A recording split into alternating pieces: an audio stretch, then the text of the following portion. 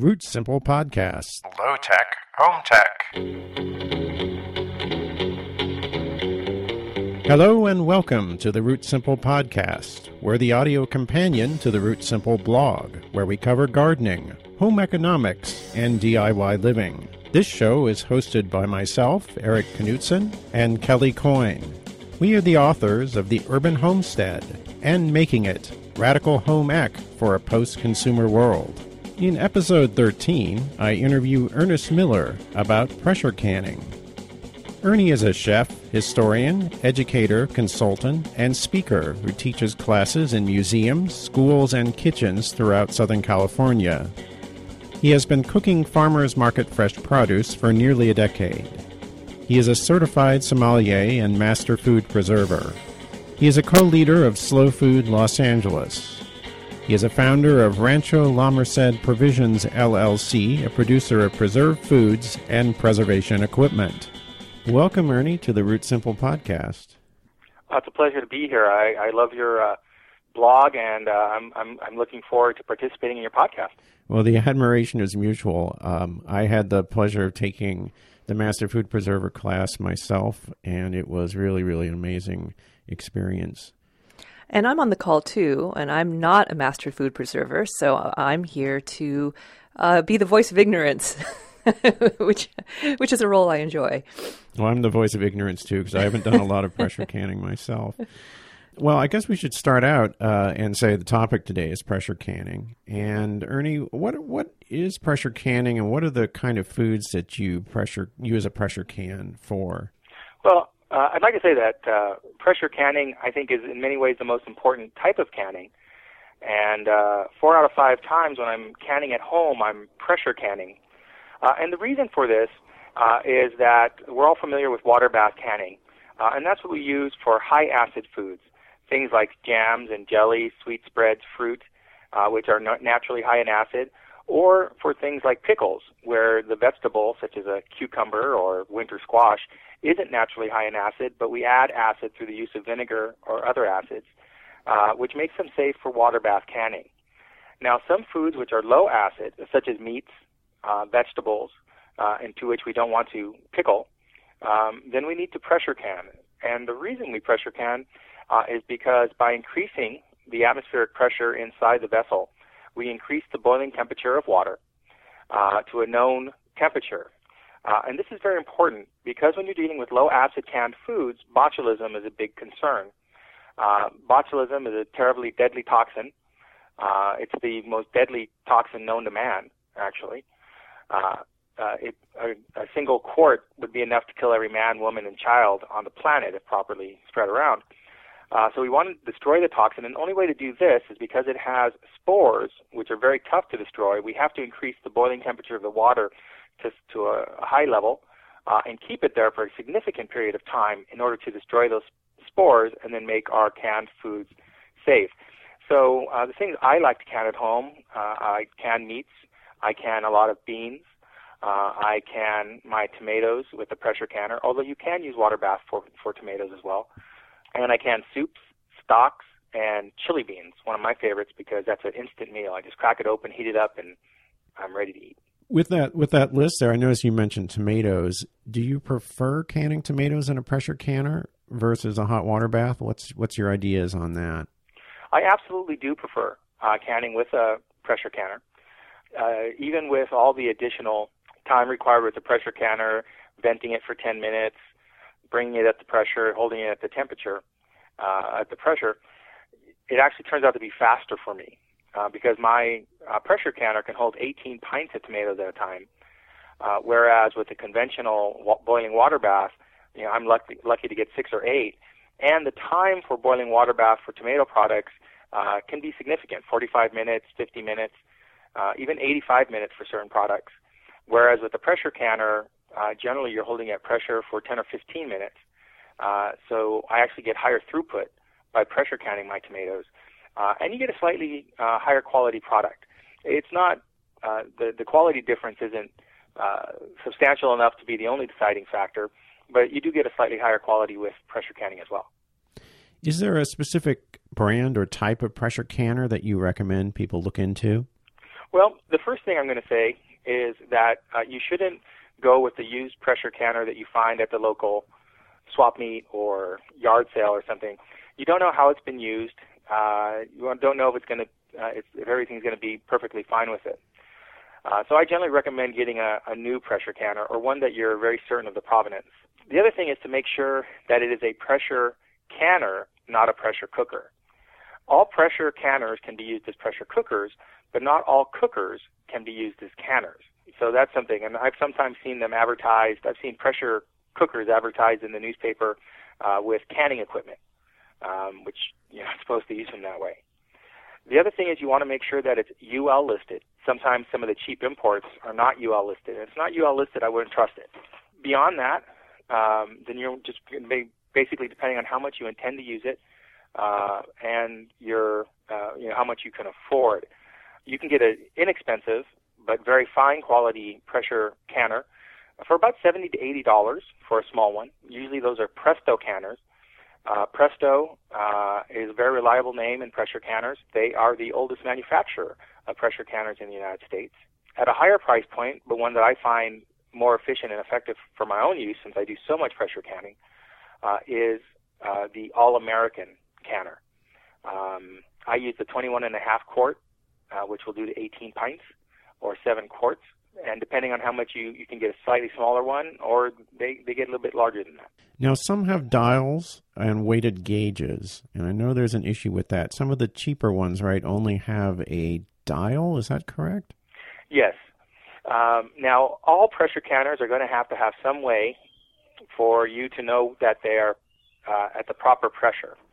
And they do this either with a dial gauge or with a weighted gauge.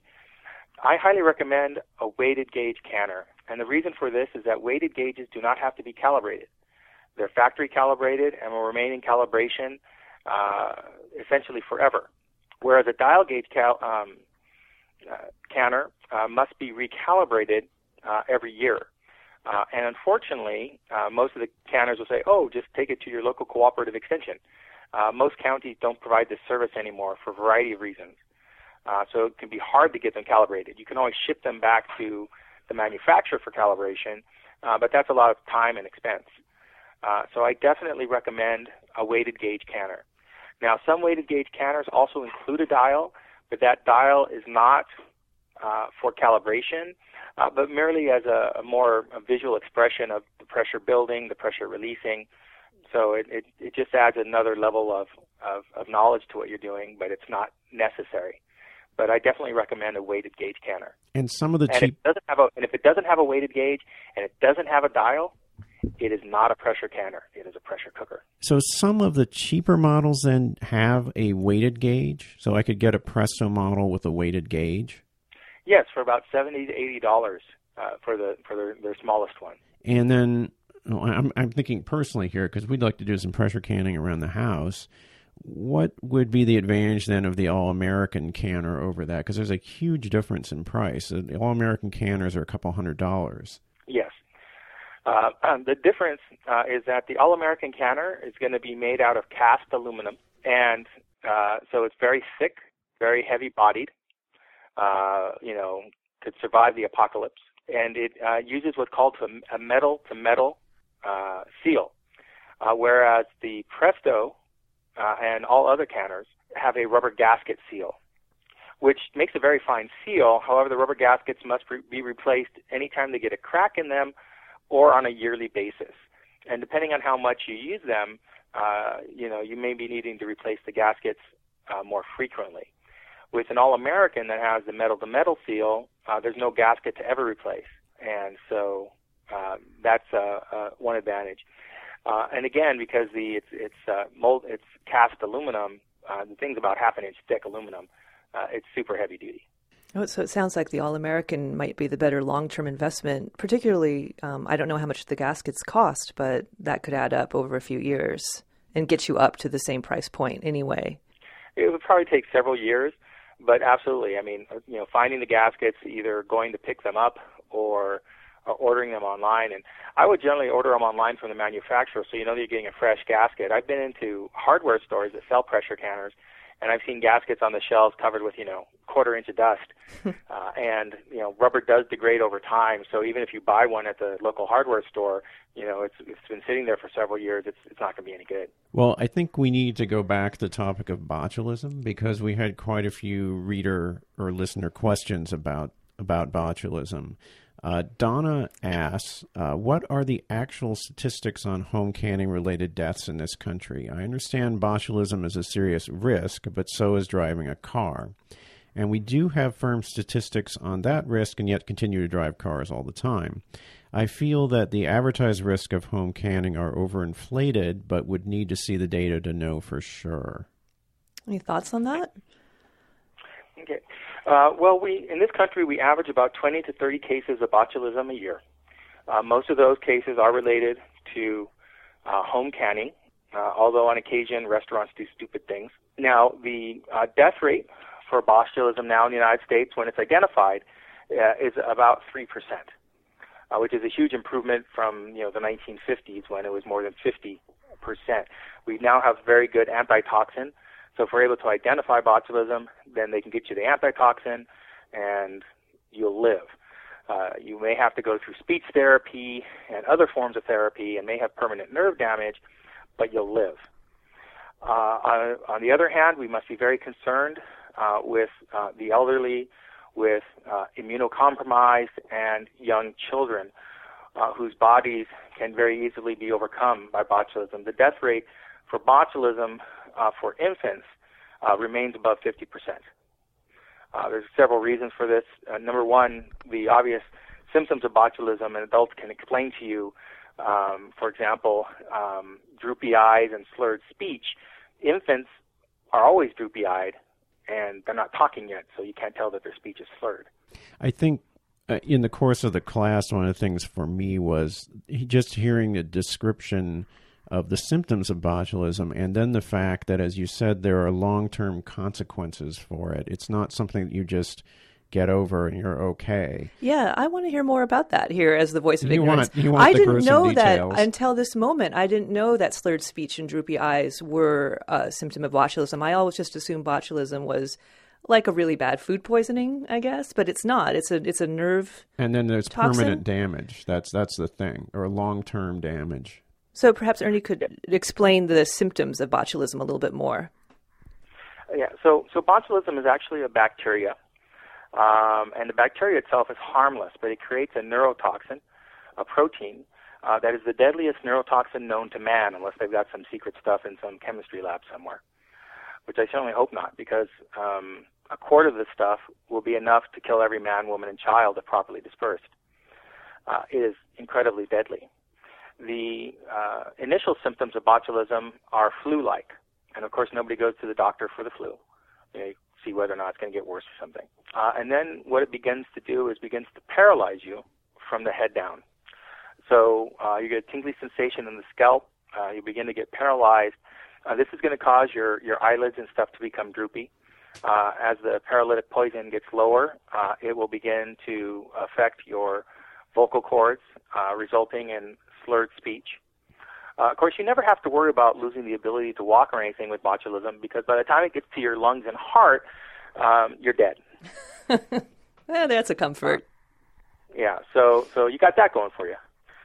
It can kill in a matter of days, and once again, this is neurotoxin nerve damage, so there are permanent damage. Even if they figure it out and they get you the antitoxin, save your life, you're going to have to get speech therapy.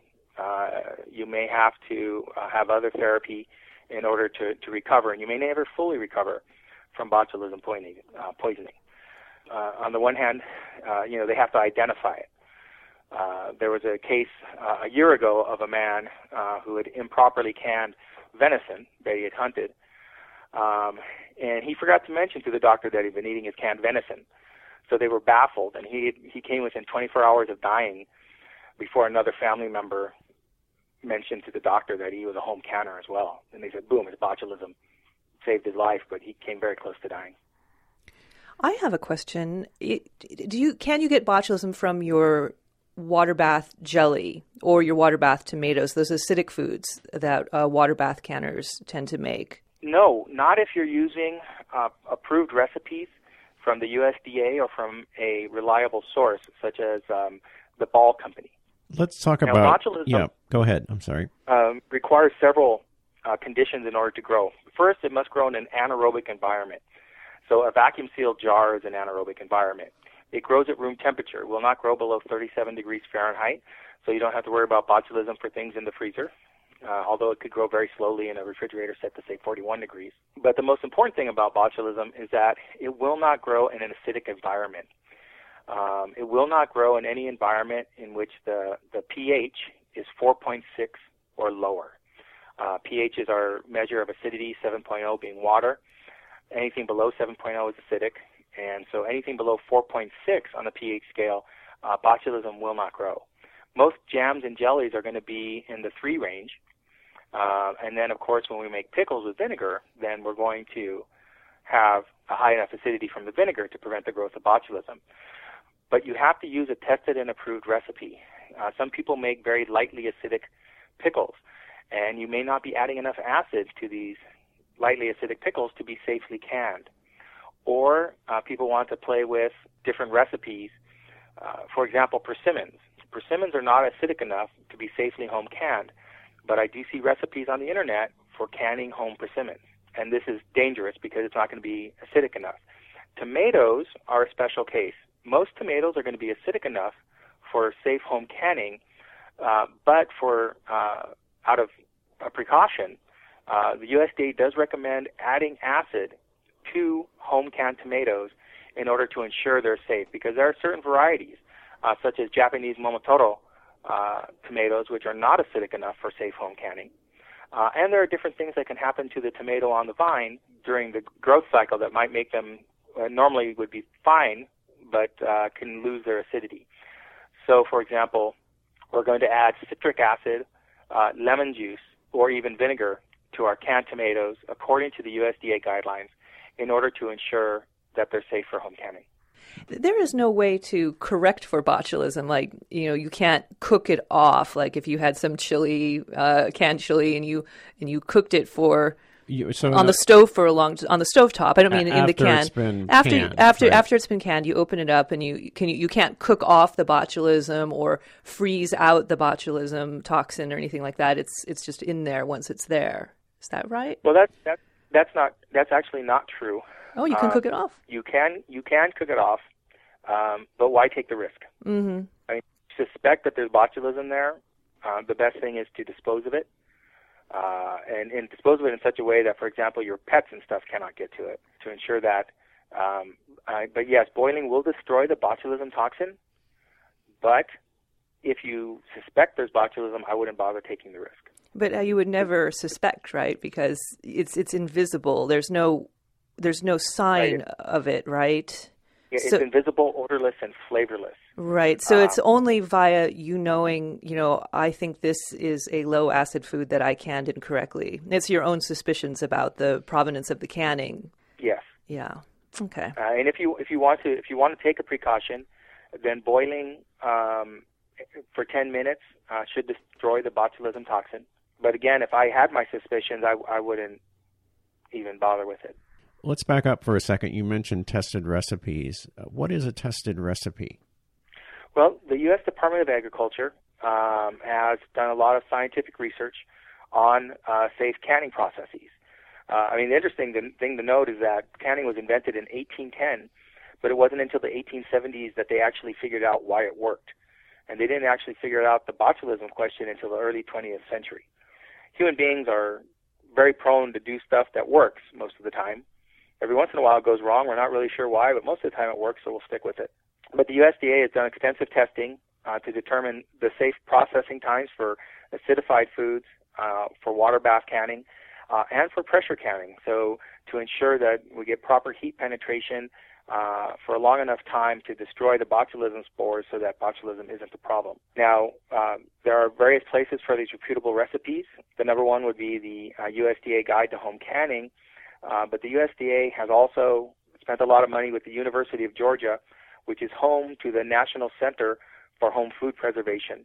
And they produce what is considered the Bible of home food preservation for USDA guidelines, which is the book So Easy to Preserve. And all this information is available freely on the web at the University of Georgia website, the National Center for Home Food Preservation. They also have a link to the USDA Guide to Home Canning. And these are tested and approved recipes. And if you follow these recipes, then safety is assured. Now, other companies who are involved in the canning business, such as Ball, also provide a lot of recipes, and these recipes are also properly tested. You can find those at freshpreserving.com for the Ball company. And, of course, they have their Ball Blue Book and Ball Complete Book of Food Preservation. And a variety of cooperative extensions have done testing for various different products. For example, there's a lot of fish canning recipes from the University of Alaska, since they have a lot of fish. We'll have a link to those resources in the show notes. Well, speaking of botulism and tested recipes, we did get a lot of questions about changing tested recipes. And the first two are kind of similar, so I'm just going to read them together, and you can answer them together. Paula asks, what's a good rule of thumb for pressure canning something you can't find in a book? And Donna says, is there reliable information available if I wanted to develop my own canning recipe, assuming I can accurately measure acidity and am willing to take responsibility for my actions? As a DIYer, it's always a little annoying to be told, do it my way and don't worry your pretty little head about it. Is it really not possible to do recipe development safely with home-based technology? Well, it is possible to do recipe development with home-based technology, but you want to make sure that you're following an approved testing regime.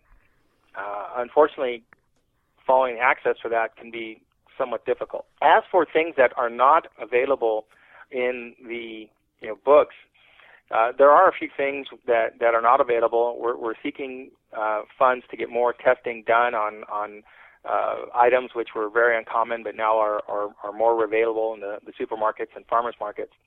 There is an extensive list of the pH ranges for various foods, so something of the same density and pH. You can generally find a substitute recipe, but there are items that we don't have properly tested recipes for yet. Is density and acidity, are those the two main factors that you're looking at when you're pressure canning? Or if you're trying to do an equivalency, like say you're working with some sort of odd Asian squash that you found at your local market instead of a butternut, which you have a recipe for. Like if you're saying, if you think that the acidity and let's say you have a way of figuring this out, you actually test the acidity and the density is the same, then is that an equivalency? At that point, that's the kind of thing I think Donna would like to know. That's going to be very close. And for most things, slight variations in the species. So example, winter squash.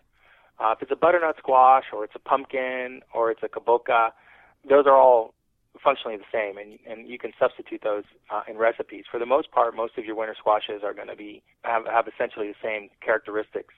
So even though the recipe might say pumpkin and butternut, kaboka squash is not going to change the recipe substantially. Mm-hmm. But acidity and density are two of the key factors in it. So if you know that the appropriate pH of the fruit and its essential density, then you can generally substitute it.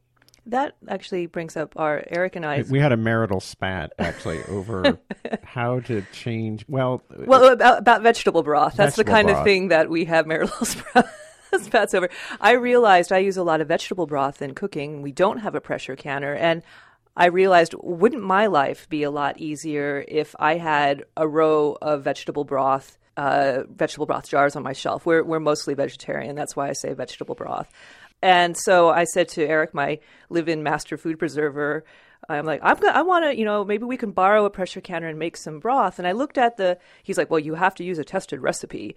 And so I looked at the tested recipe and I didn't like it. And it's not how I make vegetable broth. And I said to him, well, it's a strained aromatic liquid. It has no ingredients in it to affect density. What does it matter whether or not there's turnips in it or, originally or whatever, as long as it's a clear aromatic broth at the end, isn't the timing the same? And isn't that all that matters? And he refused to admit that. And I thought my logic should triumph, and he thought his rules should triumph, and, nothing came of it. So now we turn to you for marital counseling. Well, in the case of a vegetable broth, or of chicken stock, or these other stocks, then yes, it really doesn't matter what goes in them, because it is just going to be a flavorful aromatic liquid, and if you follow the pressure canning guidelines for that flavorful aromatic liquid, then it'll be fine. Okay, this whole call was basically an excuse to get that to settle that out. Ernie, have you heard of anyone successfully canning dashi? No, I haven't. I usually make my dashi to order. Yeah, I mean, it has such delicate aromatics that I would be worried that they would be lost in the canning process. But so often I'm doing something and I just need a spoonful and I don't want to make it from scratch. Okay, well, that's interesting. But dashi, for instance, would be canned. Like here we go. So Kelly thinks, I want to can some dashi. Could I use a vegetable broth timing on that and assume that the ingredients in dashi are equivalencies? No. Oh, because of the fish? Because of the fish. Would I use if you wanted to add some combo to your vegetable stock, mm-hmm. Umami, mm-hmm. That shouldn't be an issue. But because you're using a protein, a fish. Oh, it's the protein. Then, for example, the pressure canning time for a chicken stock is longer than the pressure canning time for a vegetable stock. And a fish stock. Protein in there. Yeah. Even though you might just be using a mirepoix for your vegetable stock, everything's the same except those chicken bones. Mm-hmm. But the timing is going to be different. Number one, I would first look up canning a fish stock, and basically I would imagine that bonito is a fish stock, and use those times. Thank you. Related to that, actually, one of our listeners, Ruben, asks, he says, I pressure canned a salsa recipe variation by using the time for the most dangerous ingredient, which was, I think, onions. Is this legit? Generally, yes. As you're basing it on a basic recipe, you're modifying the recipe, and if you use the pressure canning time for the ingredient with the longest pressure canning time, then generally you're safe. As long as you're following the other rules of pressure canning, such as not canning purees, not canning with flour and rice and other starchy ingredients, etc. And Ruben actually asks a follow-up to that, which is, why can't I just pressure can for 2 hours and nuke everything? Just skip the timing questions altogether. Like, why can't we just put everything in for a long time? Well, you certainly can. It may affect the quality of the products. And then again, there are aspects of canning that, where we don't know the density, so we don't recommend canning purees. No canning of, pumpkin butter. Mm-hmm. For example, or pumpkin puree. Even though that you can buy these in the stores, they're industrial canned. They have more quality control and temperature and pressure controls than the home canner does, so they're able to ensure the safety of the product. We don't have those same controls at home, so we can't guarantee that they're safe. But again, I think the reason is, even if you pressure can it for 2 hours and nuke everything, there are certain products where we're just not sure that's going to be sufficient. And one last question on variations. Gloria asks, I also pressure can green beans and corn kernels in separate pint jars. Are beans more acidic that they need only 20 minutes over corn, which needs 50 minutes? Any way to speed up the corn without altering the flavor? No, and the reason the corn needs to be processed longer is because corn is a much more starchy product, and so the density and heat penetration is going to have a very different effect than in the green beans, which are much less starchy. So it doesn't have to do with the acidity of the product. It has to do with the density and starchiness of it and ensuring proper heat penetration. So, no, there's no way to speed it up. Simple answer to that one. We had a couple of questions about the mechanics of canning stoves and equipment. Lisa asks, I understand why you can't use a water bath for low-acid foods, but can I use a pressure canner instead of a water bath for jams and high-acid foods? You can, but it's not recommended. The higher temperature is going to have a serious effect on the quality of the product. and so it's not recommended. Yeah, certainly if you're doing like pickles and stuff like that, you're going to turn the darn things to mush. Yeah, you have a slurry, inedible slurry. Brad asks, pressure canning outside. I know it is difficult, making sure burners are not too hot, creating effective windscreens, etc., but can be done, right? What else do we need to consider if we plan to pressure can outside? Well, I think those are the major concerns. Effective windscreens, you don't want a breeze on the darn thing. And many outdoor burners are very high powered. People think that pressure canning, because it's such big, heavy equipment, particularly like an All-American canner, it's thick aluminum, that it requires more energy, when in fact, pressure canning requires less energy and less BTUs than water bath canning, because you're using much less water, you're enclosing it with the top, holding in all that energy, so it actually requires less energy. And it is possible on, some of those outdoor burners, if you're using, some sort of turkey fryer or something like that, that you can actually melt your pressure canner. Oh, that would be an expensive mistake. We had two readers, and you've already actually mentioned this, but I think it's worth repeating. Two readers asked if it's okay to can in a pressure cooker. Practical Parsimony, one of our longtime listeners and readers, says that a county agent said there is absolutely no difference except for the rack to hold the jars off the bottom of the canner. And she notes that her pressure cooker has a gauge. Yes. Her county agent is incorrect. There are several differences that distinguish a pressure canner from a pressure cooker. Now, most pressure cookers are going to be using a weighted gauge or a dial gauge, and that dial gauge must be calibrated. The weighted gauge is calibrated at the factory. You must be able to tell what pressure is in your pressure canner. Pressure cookers generally are using a spring-loaded mechanism. And they may be set to fairly high pressures, such as 12 psi, 15, or you've even seen pressure cookers that claim to be reaching 17 psi, which would be sufficient for canning. The only problem, however, is that over time that spring will degrade, and there's no external way of knowing when at what pressure your canner is. Whereas both the mechanical weight and the dial gauge give clear visual, and in the case of the mechanical, audible indication of being at the proper pressure. And again, they don't, you either recalibrate the gauge, but with the spring you can't recalibrate it, and again, you do not know what it is. The other thing is most pressure cookers are actually quite small. The minimum size that the USDA allows for pressure canners is one that will hold 4-quart jars. And there's a very important reason for this. During pressure canning, you're going to have a natural cool down. Unlike pressure cookers, which sometimes recommend, put it under running water to depressurize it right away, you're always going to let a pressure canner depressurize naturally. And this time for that temperature to drop inside the pressure canner is part of the canning process. So even though you may only be having it at pressure for, say, 30 minutes, the cool-off time as the pressure naturally drops is part of the safe canning process. So you never want to accelerate that. And if the pressure canner is too small, that is if it holds less than 4-quart jars, then it has a tendency to cool off too quickly and therefore not be safe.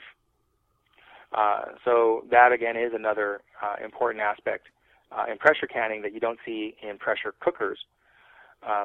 Finally, of course, all proper pressure canners should be UL listed, meaning that they're safe, so you don't have to worry about the darn things exploding all over the ceiling. Now, as far as your friend who has one that has a dial gauge, if that's a calibrated dial gauge, then she may actually be having a pressure canner rather than a pressure cooker, although, once again, these other factors come into consideration. Will her pressure cooker hold 4-quart jars? If not, then it is just a pressure cooker and not a pressure canner. Kyle asks, I read that you cannot safely use a pressure canner on a normal glass top range due to the range self-regulating the temperature to protect the glass from overheating. So I stuck with water bath canning, and it appears to have overheated something in my range, and it has to be repaired or replaced. Normally, I would just repair it, but I've been pretty unimpressed with glass top electric, and am going to try an induction range. Any idea if pressure canning works safely on an induction stovetop, and whether there is a pressure canner out there that is suitable? I'm not aware of a pressure canner out there that is suitable for induction. Obviously, for an induction range, you need a ferrous material. The All-American canner is aluminum, which obviously will not work. And again, even with induction ranges, you have to be careful of the same problems that you'd run into with your electric glass top, which is that there's a certain burn surface, and the pot should not exceed the size of that surface. Otherwise, it can cause problems, which is probably what happened to your friend. The same thing can happen with induction burners. So the pot has to be the right size. So that's also going to be a challenge. Now, there are induction diffuser plates, which is basically a cast iron circle that will heat up, and then you put a normal pot on top of that. That may work, or it may not. I don't know for certain, but it's possible that could work. But I've never used an induction setup for pressure canning, and I'm not aware of one that's available. There are electric pressure canners out there, but obviously they're more expensive. So. Oh, that are self-contained, basically. You just plug them in the wall. Is that how that works? Yes. There's a couple questions about Tattler lids. Gloria says she has about a 40% failure rate when using Tattler lids. She asks, am I the only one who can't do it right? Is there a real secret to putting the ring on the jar first and the lid, or the videos? I guess there's some videos that show how to do this. It's driving me crazy. And actually, moving on, Pamela asks, is trying to use WEC jars. I'm trying to use WEC jars more to avoid the plastic and difficulty with Tattler lids, but had my first WEC jar failure to seal. They say they are not rated for pressure canning, but in the past I've had good luck with WEC jars pressure canning beans. I used a slightly larger headspace because with the Tattler lids, pressure canned tomatoes tend to end up 2 inches below the lid. Could this have been the problem? So I guess the question is both Tattler lids and WEC jars for pressure canning. Well, the WEC jars aren't recommended for pressure canning, so I wouldn't recommend them. Can you use them? I mean, you can get away with it. Obviously it works sometimes, but since they're not recommended for it, then I would choose not to use them. As far as the Tattler lids go, they're a pain. I've used them. I find they're much more difficult to use than the simple two-piece Kerr or ball lid, and there are certain drawbacks to them. They're much more expensive. You'd have to use them a lot more times. It's not clear how long the rubber gaskets are going to last. They don't actually say how long they'll last. And then when you open the jars, you're supposed to use a butter knife, which ultimately I think will ultimately cut the rubber rings, and the rubber rings should be rotated in between each use. I'm not sure how I keep track of that easily and conveniently. So I'm not a big fan. I do understand the higher failure rate. You can reduce that rate through practice and becoming more familiar with them, but still I prefer the Kerr and ball two-piece lids. I understand a lot of people are concerned about the plastic, but the ball and Kerr lids are silicone, and they no longer contain BPA. There may still be some out there in a warehouse or in some store from a year ago that might still have the BPA, but all newly manufactured lids from Ball and Kerr are BPA-free. So if that's what the concern is, which I think is the majority of the concern, then I wouldn't worry about it. Well, that's good news. Yeah, we need to get the word out that they're BPA free now, because I think that would assuage many of the problems people are having with them. It's squash time of the year. A lot of squash out there. You did just talk about squash a little bit. We did just talk about squash, but we're going to go back to it. There were two questions about squash. Water bath canning puree. This is Ruben. He asked, water bath canning squash puree is verboten. How about in a pressure canner? Canning all purees is verboten for home canning unless it's an officially tested recipe. There is a recipe for a pureed split pea soup from the Ball Corporation, but it's fairly watery. I like a nice thick pea soup. This one is a little more on the watery side, and that's important because of the density. But all purees are basically verboten. And Gloria asks, I don't like thick purees for pies, but I do like a thinner, ready-to-eat puree for soups. Well, you kind of already answered that. Will that work for my pressure canner? I guess there is the one tested recipe. Are there any other thin soup recipes out there, I guess, is the question? Like a thin blended soup kind of thing? There are a couple of them, not too many. On the other hand, you can it as a small dice or chunks, and then when you want to eat the soup, then you just puree the canned product. And for example, with canning beans, I love refried beans. I wish I could home can refried beans, but I can't. However, I can can my pinto beans, season them the way I like, and then when I'm ready to eat them, then I can mash them and puree them once I've opened my home canned beans. And it's not as convenient as having a can of refried beans, but it's really not that much more trouble either. I've already saved a huge amount of time, or rather not saved, but time shifted by making my soup and my beans ahead of time. Then that extra step of having to puree it and heat it up really doesn't take that much time. And that's a good solution. But as the person who's not very familiar with this stuff, I find it fascinating that you can safely can a jar full of chunks of squash, but you can't can a pureed jar of squash. And what is the difference between the chunks and the puree that makes the puree dangerous? The density and getting proper heat penetration. Is it the airspace between the chunks that allows the heat penetration to happen? Or the water space, Yes. I guess you mean. Oh, because the chunks are in water. Yeah, I'm sorry. Yeah. Okay. Right. All right. We have a couple of. Thank you, by the way. Yeah, There's thank so you. many questions. I hope we're not. You're taking kind too of much being your a champion time. here with all these questions. It's almost over, but we have like a roundup of more random general questions and probably easier questions here at the end. Gloria asked if there's a way to preserve bacon drippings. Freezing. Right. That's an easy one. Rainey asks if I've always wanted a way to save summer ratatouille. There we go. Without ending up with mush. I'm sure there isn't any guideline that's going to say it's okay to can it with a simple water bath, but will pressure canning destroy the texture? Yes, you're going to end up more with, it's going to destroy the texture of your squash and zucchini and stuff. So, yeah. Then Katie asks about about canning fermented foods in brine fermented like sourdills or fermented chilies. She says that her books she's read have made no mention of canning them and just say to refrigerate them. Yes, it is possible to can fermented foods. In fact, I can sauerkraut that I make myself.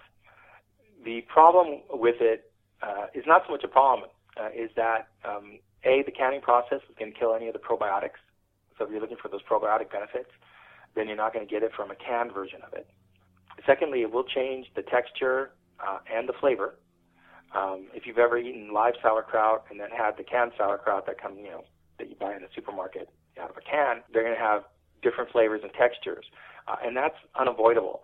Now, I grew up with canned sauerkraut, and it wasn't later until I was older that I was making my own homemade sauerkraut. And I love fresh homemade sauerkraut, but, canned sauerkraut, brings back old memories and tastes good as well. Plus, there's the fact that there are many recipes for using sauerkraut that include cooking the sauerkraut anyway. So you're going to be braising the sauerkraut, baking the sauerkraut, and might as well use canned in that case, since you're going to be going through these pressures. I don't recommend buying at the store, but your own home sauerkraut. And I can my sauerkraut for a couple of reasons. Number one, my refrigerator is full of fermented foods, and I need to have some that's shelf stable that I can keep out of the refrigerator. So you definitely can some fermented foods on the one hand. On the other hand, other fermented foods I definitely would not recommend canning, although you technically can can them. For example, fermented kosher dill pickles. Technically, you can can those, but then the quality is going to degrade significantly, and they're going to become soft. So if you have beautiful fermented, crispy dill pickles, refrigerate. Because if you can them, you're going to have soft, floppy, differently flavored dill pickles. But it technically is possible in a water bath canner because the acid level is high enough.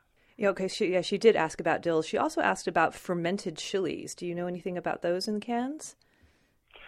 Yes. Now, in the case of the fermented chilies, once again, for questions of quality, I would not can the fermented chilies themselves. What I do is I turn those fermented chilies into a hot sauce, and then I can the hot sauce. Okay, good solution. Speaking of hot sauce, someone is asking about a tomato-based salsa. Is there a good recipe for pressure canning a salsa? Well, no, he asked, actually, that's not Sydney's question. I'm getting that wrong. Yeah, actually, Sydney says, how can I tell if food is acidic enough to can in a boiling water bath rather than a pressure canner? What about something like tomato-based salsa that includes beans and corn? How can I determine proper canning method and time? You'll definitely have to pressure can those. There are tested salsa recipes for water bath canning, tomato-based salsa recipes.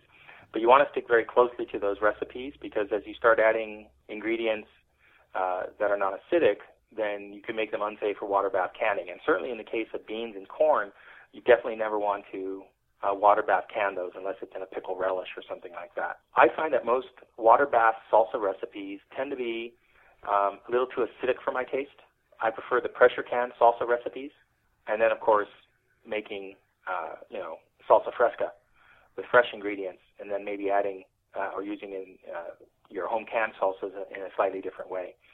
But again, I would look at pressure canning recipes for those salsas. Certainly if they contain beans and corn, definitely want to pressure can. Donna asks, I like to pressure can meats because I don't have to worry about them when the power goes out, which it does with annoying regularity around here.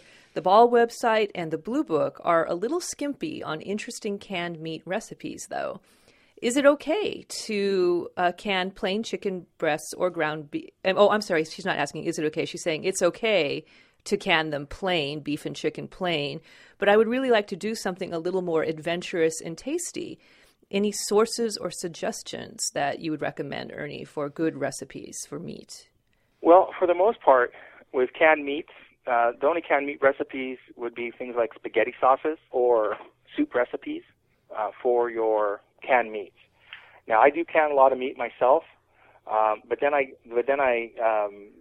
put the creativity on what I then use the canned meat in. So, for example, my canned chicken, I just can plain, but then I can then use it to make, chicken and dumplings, chicken enchiladas, chicken soup, all sorts of, chicken salad, all sorts of different recipes where I just have the plain canned chicken. Now, there are recipes for home canned salmon and stuff where you add some spices to it. But once again, it's not going to be a meal in a jar so much. Now with ground beef and stuff, I do can chili, and that's one of my favorite things to can because that's an instant meal. I've got my tomatoes and beans and ground beef or ground turkey in there, and then basically I just have to heat up the can and I'm ready to go. But other than that, I tend to just can my meat separately and then use it in a wide variety of recipes. There are, your imagination is the only limit on what you can do it. Our last guest on the podcast, Terry, who runs a chicken, he's kind of a chicken expert, actually. It's a little bit of a detour here, but since it's Terry, I thought I'd ask it. She has two hot water bath related questions. One related to making strawberry jam. She was asking if there's any reason to skim off the pink foamy stuff. Other than looks. Right. Before you ladle it into jars. No. Unless you're going to enter it in the county fair where they might take off points for appearance. It's an aesthetic concern only. It's not a safety issue. The foam actually tastes quite tasty. And, if you're in a fancy French restaurant, you could sell it as a hydrocolloid, pectin-based film effect, something like that. So. She also has asked about the difference between brands of jars other than price. We kind of already went through a lot of the brands of jars, and I'm not sure exactly what she means. I think she might just mean like... Between Ball and She might just mean between Ball and Because it's the same Kerr. company. Is that right? Yeah, it's the same company. They're actually owned by a Canadian company, I believe. Yeah, and then there's the Weck jars and things like that, which are more expensive, but we kind of already covered that. This is our last question, actually. I thank you again, Ernie, for enduring this barrage of questions so masterfully. But this is sort of my favorite question, one that it's not about canning at all, right? Well, it is though, but because it's about to what our hearts. Yeah, and what it is about canning, because what do you do with the cans once you've canned them, and how do you store them? the question is finally off topic of pressure canning, a good food storage question from an LA local. I keep hearing of the cool, dry place where onions, potatoes, and other preserved foods should be stored. I've monitored several places in my home and found that dry places abound, but with the exception of the refrigerator freezer, no cool spaces. I've even looked into building a root cellar or cold pantry, which seems something less than feasible. Is the cool, dry place in LA Basin urban legend? Can you suggest other strategies that provide this elusive set of storage space questions without using storage electricity? Storage space Conditions without using electricity. Perhaps a reference that works in our area. Well, a root cellar is different than cool, dry storage. A root cellar is going to maintain a temperature of 50 degrees or below year-round, which unless you're living up in the mountains and can afford to build a basement here in California, just not going to be available. Although the early ranchers and stuff actually, did do that because they had no other choice. There was no refrigeration in the 1800s. If your house is, has some temperature control, it doesn't have to be, 50 degrees or 60 degrees or anything like that. You generally don't want things to be getting above 90 degrees on a regular basis. We're talking about canned goods now. Yeah. Right. Yeah. So, that anything below 90 degrees on a regular basis, and if the temperature spikes above 90 degrees, a few days a year because it's just too crazy hot in the valley or something, that's fine. But you don't want to keep them in a garage where it's regularly above 100 degrees or something like that. That will, as long as they remain sealed, they're going to be safe, but you'll have quality degradation. And you probably want to use those cans faster, sooner rather than later. But, closet space, in the house, it doesn't have to be in a cabinet. It's hard to say what the solution is, but again, cool dry doesn't necessarily mean 60 degrees. 70 or 80 degrees is fine on a regular basis. Even 90 degrees, you don't want generally above 90 degrees for significant periods of time. Now, he also was asking, actually, we're talking about pressure canning, but he's probably not so much. But where, Ernie, do you keep onions and potatoes and your fermented foods that are supposed to be stored at cooler temperatures in the summer? Well, I ferment my foods in my house, which is, we use air conditioning as appropriate, and that is fine for fermenting them. Once they're fermented, then I generally refrigerate. And what about onions and potatoes? That's like my That's a constant self-serving question. It is. It's my constant frustration because there is no cool place in our house in the summer, and potatoes and onions seem to sprout instantly. There's no hope of ever buying them in any kind of quantity because it's pointless. And I wonder what is the sensible thing to do here with things like that? Well, I keep my onions and potatoes in small boxes with air holes in them for some circulation. I keep them separate from each other because they will cause, in proximity, they cause each other to go bad faster through release of gas. And I buy small amounts. I generally never buy more than 5 pounds of potatoes at a time, and that'll last me a week or two at most. Mm-hmm. I buy 1 or 2 onions at a time because I agree. I understand that, if I was to buy, 10 pounds of onions, they'd go bad before I could finish them. Well, we've kept you now for almost an hour, so I really thank you, Ernie, for answering all these questions. We'll have to have you on again. Food preservation breaks down into so many topics. This has just been pressure canning, and there's so much more to do. Well, I encourage everybody to do it. Like I said, I think pressure canning is the most important type of canning. You can only eat so many jams and jellies and pickles. And don't get me wrong, I love pickles. A pickle on every plate. But if you want to feed your family and have more large parts of meals prepared, then you need to go to pressure canning. If people want to find out more about what you're up to, where should they go? Well, they can follow my company on Facebook, facebook.com/RLM Provisions. And then also keep up with the Master Food Preservers of Los Angeles, which is at facebook.com/MFPLA. Thank you again, Ernie. Yeah, thank you. Oh, it's my pleasure. It's been an honor. Thank you. That was Ernest Miller. I was very lucky to be in a multi-week Master Food Preserver training class organized by Ernie. He's an incredible source of food preservation information, and we'll have him on this show again.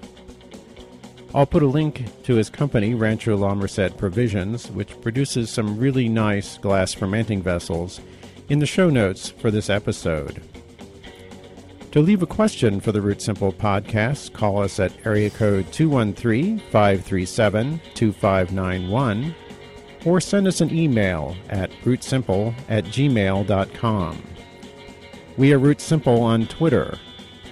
If you like the podcast, please leave a comment for us in the iTunes Store. We're also on Stitcher. And you can support the Root Simple podcast by buying a copy of one of our books through the Amazon links on rootsimple.com. Our theme music is by Dr. Frankenstein. Thank you for listening.